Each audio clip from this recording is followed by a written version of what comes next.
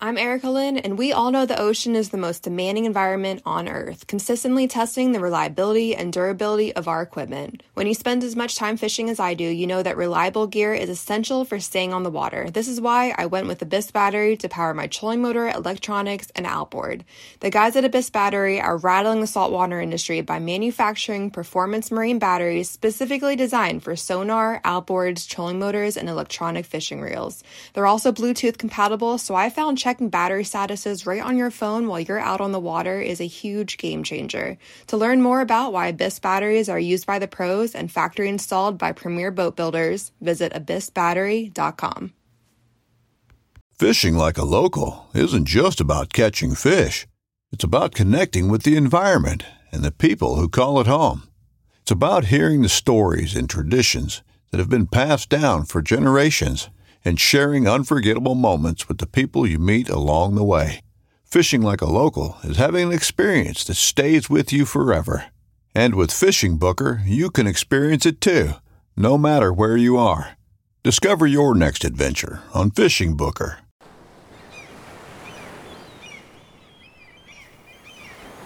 A real old boat, a great dude, and a bunch of fish.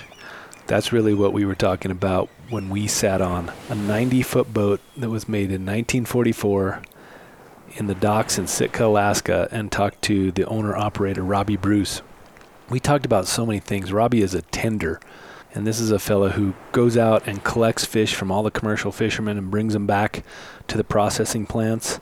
He was in the middle of gathering chum salmon that are sold off for eggs and fillets and different things to Asian markets. We talked about seasons and regulations and fish returns and how commercial fishermen are thinking about things and ocean acidification. It's a short interview, but there's so much going on, and it's right there on this fella's boat, real life stuff happening. We think you're really going to enjoy this one. This From the Field type of a podcast that we are continuing to bring you and hoping you're enjoying. So check this one out with Robby Bruce. Howdy folks, Aaron Kindle here, and we are continuing some fun that we're having here in Sitka, Alaska by talking to different folks that are in the field. And we're really lucky today. We're sitting on a 90-foot power scow that was built in 1944. And we're sitting with the owner-operator, Robby Bruce. What's happening today, Robby? Well, we bought fish last night until about midnight, came in, offloaded, got done around 3 a.m., got a little nap in, and we're off to Crawfish Inlet to buy some more chum salmon here this afternoon as soon as we get iced up and get underway. And you two are going to join us for part of the voyage. That would be great. Well, looking forward to having you along. Yeah, we have Mandela and I here on the boat today, and we're going to go see a little bit of how Robby's working out here. Tell us about just the general setup of your boat, who's on it, what you're going to do today, what does a typical day in middle of August look like for you? Well, we contract with the company. We go out to the catcher boats and pick up their catch and supply them with groceries or whatever they need, fresh water, that kind of thing, trying to keep them fishing. And then we bring the catch back to the plant for processing. We keep it in refrigerated seawater, chill the water down to 32 degrees, and then put them in our fish holds and hold them there until the plant is ready to process. It's what we're going for today is troll-caught chum salmon. The market is mostly for the eggs, the akuru.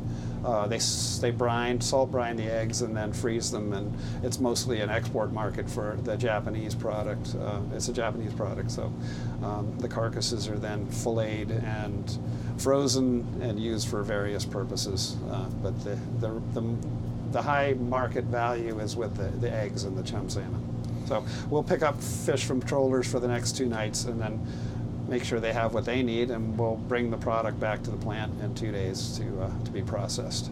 So. That's cool. What is it? So what is your season? Your warm season type fishing mostly, right? And what is that? When do you start? When do you end? Well, you start when the fish show up. Okay. The salmon return, spawn, and salmonoids return and spawn and then die, and they come back usually starting 1st of June, Alaska has an escapement-based management program, so they monitor all the streams.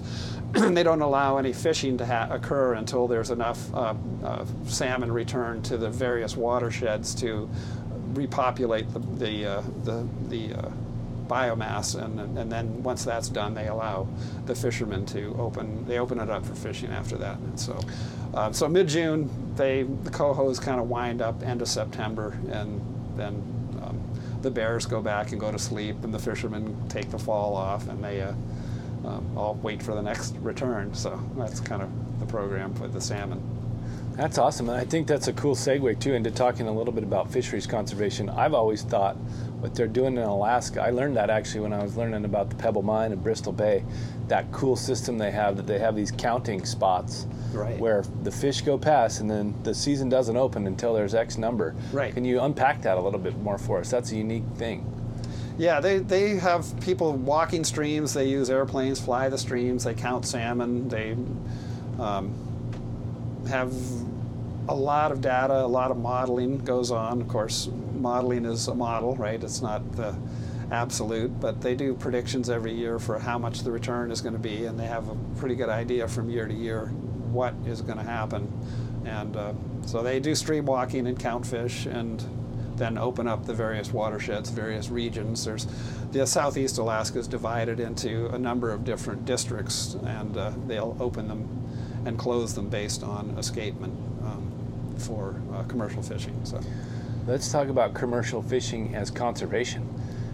There's a cool interface there, I think. You know, if you're making your living off of a fishery, you're obviously not going to want to see that fishery go away. You've got a lot of experience in this realm. Why don't you just give us a little overview of, you know, what's the community saying and thinking about all the different things that are happening with salmon and, you know, overall fisheries conservation in the sea out here? Well, like I was saying before, a lot of the salmon returns there's some large cyclical changes in salmon returns, and it's hard to.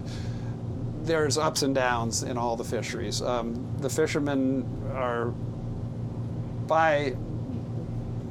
most fishermen are very supportive of the regulations. I would say all fishermen are supportive of all.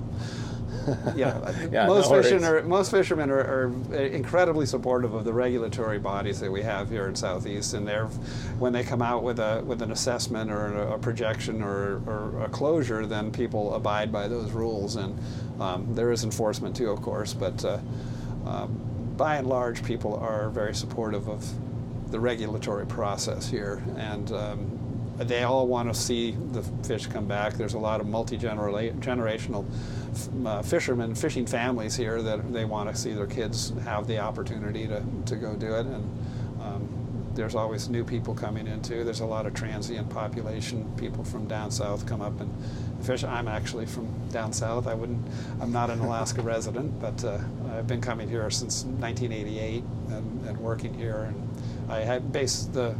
my boats are based in Petersburg, so we work for various companies around Southeast. But yeah, so when you hear stuff on the wind from the fishing community, what are they concerned about right now as far as their livelihood and, you know, the sustainability of this resource and things like that? Well, everyone's concerned about sustainability. On a day-to-day basis, people are more concerned about, at this time of year, you're so focused on making your living for the year that it's like, well, where are the king salmon being caught and this here, and, you know, where are the chums? And so people get kind of inwardly focused at this time of year, trying to make sure that they can make their boat payments and survive the down months in the wintertime.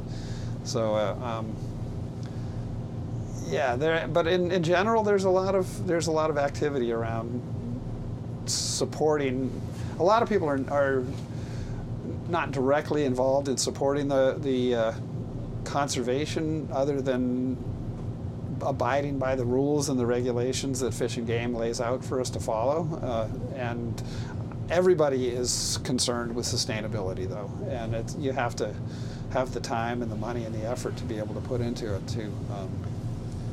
And that anadromous fish thing is still just so cool and so unique to me. It would be hard to even kind of sleep, I think, when you see this resource like go up and die. Yeah. And then you're just next year, we sure hope it comes back again. It is that way. It's things. Well, as far as climate change goes, my biggest concern is ocean acidification and the macro condition of the ocean. If the baseline food source disappears, then the salmon might not show up some year. It could happen that fast. If all of a sudden all the zooplankton that have little calcified shells disappear, then that just ruins the food chain all the way up, and it could happen very quickly that things disappear. It's a very intricate food web. It is, and it's really based on the small critters out there that sort of supply the baseline food for everything. One other thing we've heard from folks is, there's a warm bubble out in the North Pacific that happens sometimes, and some folks have theorized that that's the same. Those years the king salmon are smaller.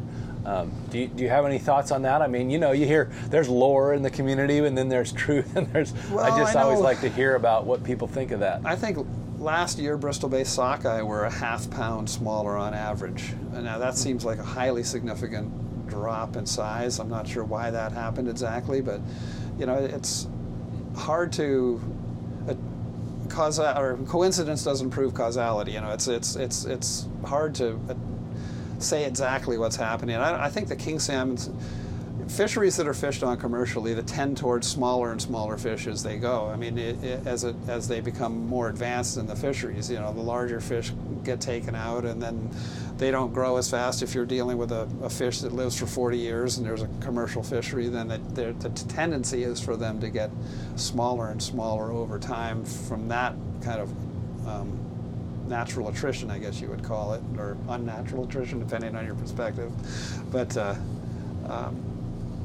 in order to attribute that to climate change, it would be, I think there needs to be a lot more studying. Personally, I think we need to spend more money studying the ocean and doing tagging programs. And I know I'm involved in the albacore fishery, and we funded a tagging program about 20 years ago. They put some live tags on albacore, or recording tags, and sent them off, and they put 1,500 out. We recovered 3 of them, and they got so much data from that, it completely changed the picture of where North Pacific albacore go when they spawn, and how they live, and how many times they surface, and how many times they descend, and it just changed everything up. It was quite an interesting study. Yeah, the ocean is. Yeah, we just don't have very much mystery. information about it. I mean, they do trawl surveys out in the central North Pacific and trawl up salmon and analyze what's in their bellies, but it's it's expensive, and it's there's not a lot of effort for that kind of thing. So let's talk a little bit more about your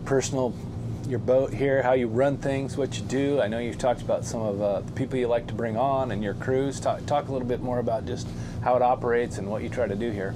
I like old wooden boats. This is built in '44, and it's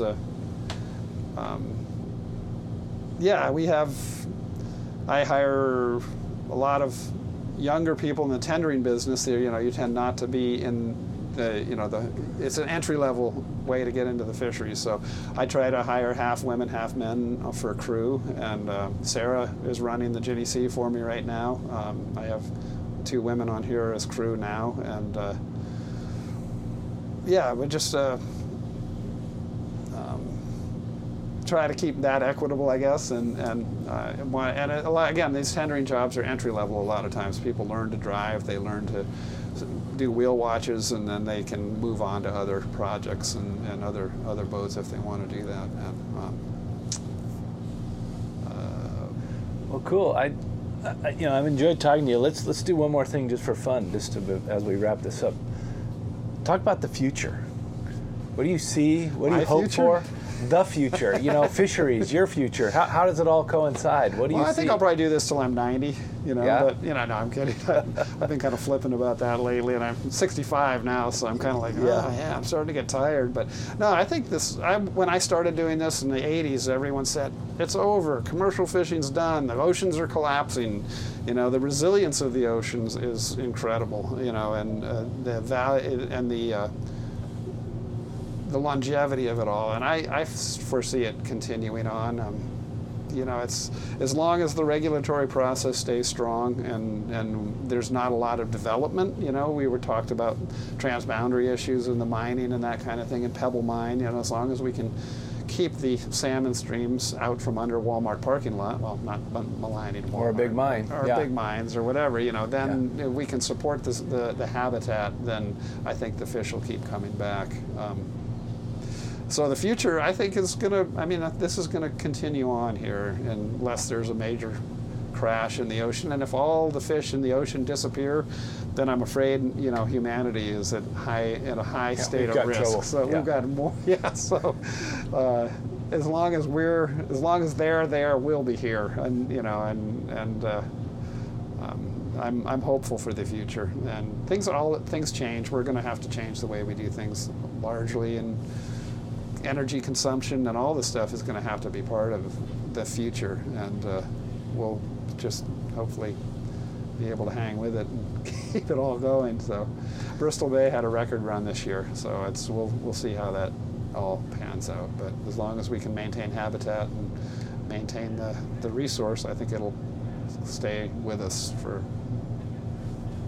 I hope, forever, of course, but nothing's forever. But well, thanks for chatting with us. You get a chance to shoot us off on one last high note, whatever you want to say. We always like to tell our guests last wise words.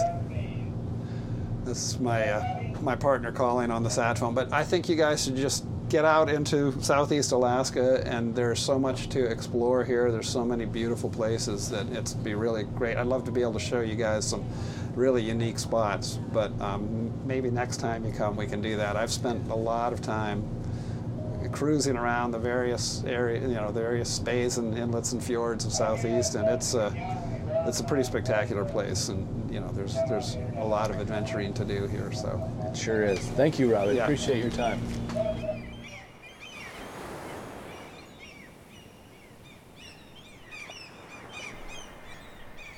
For more great content, check out NWF Outdoors social media on Facebook, Instagram, and Twitter. Connect with us. We want to hear from you. Send us your ideas for podcast guests and questions in the comments. We are NWF Outdoors.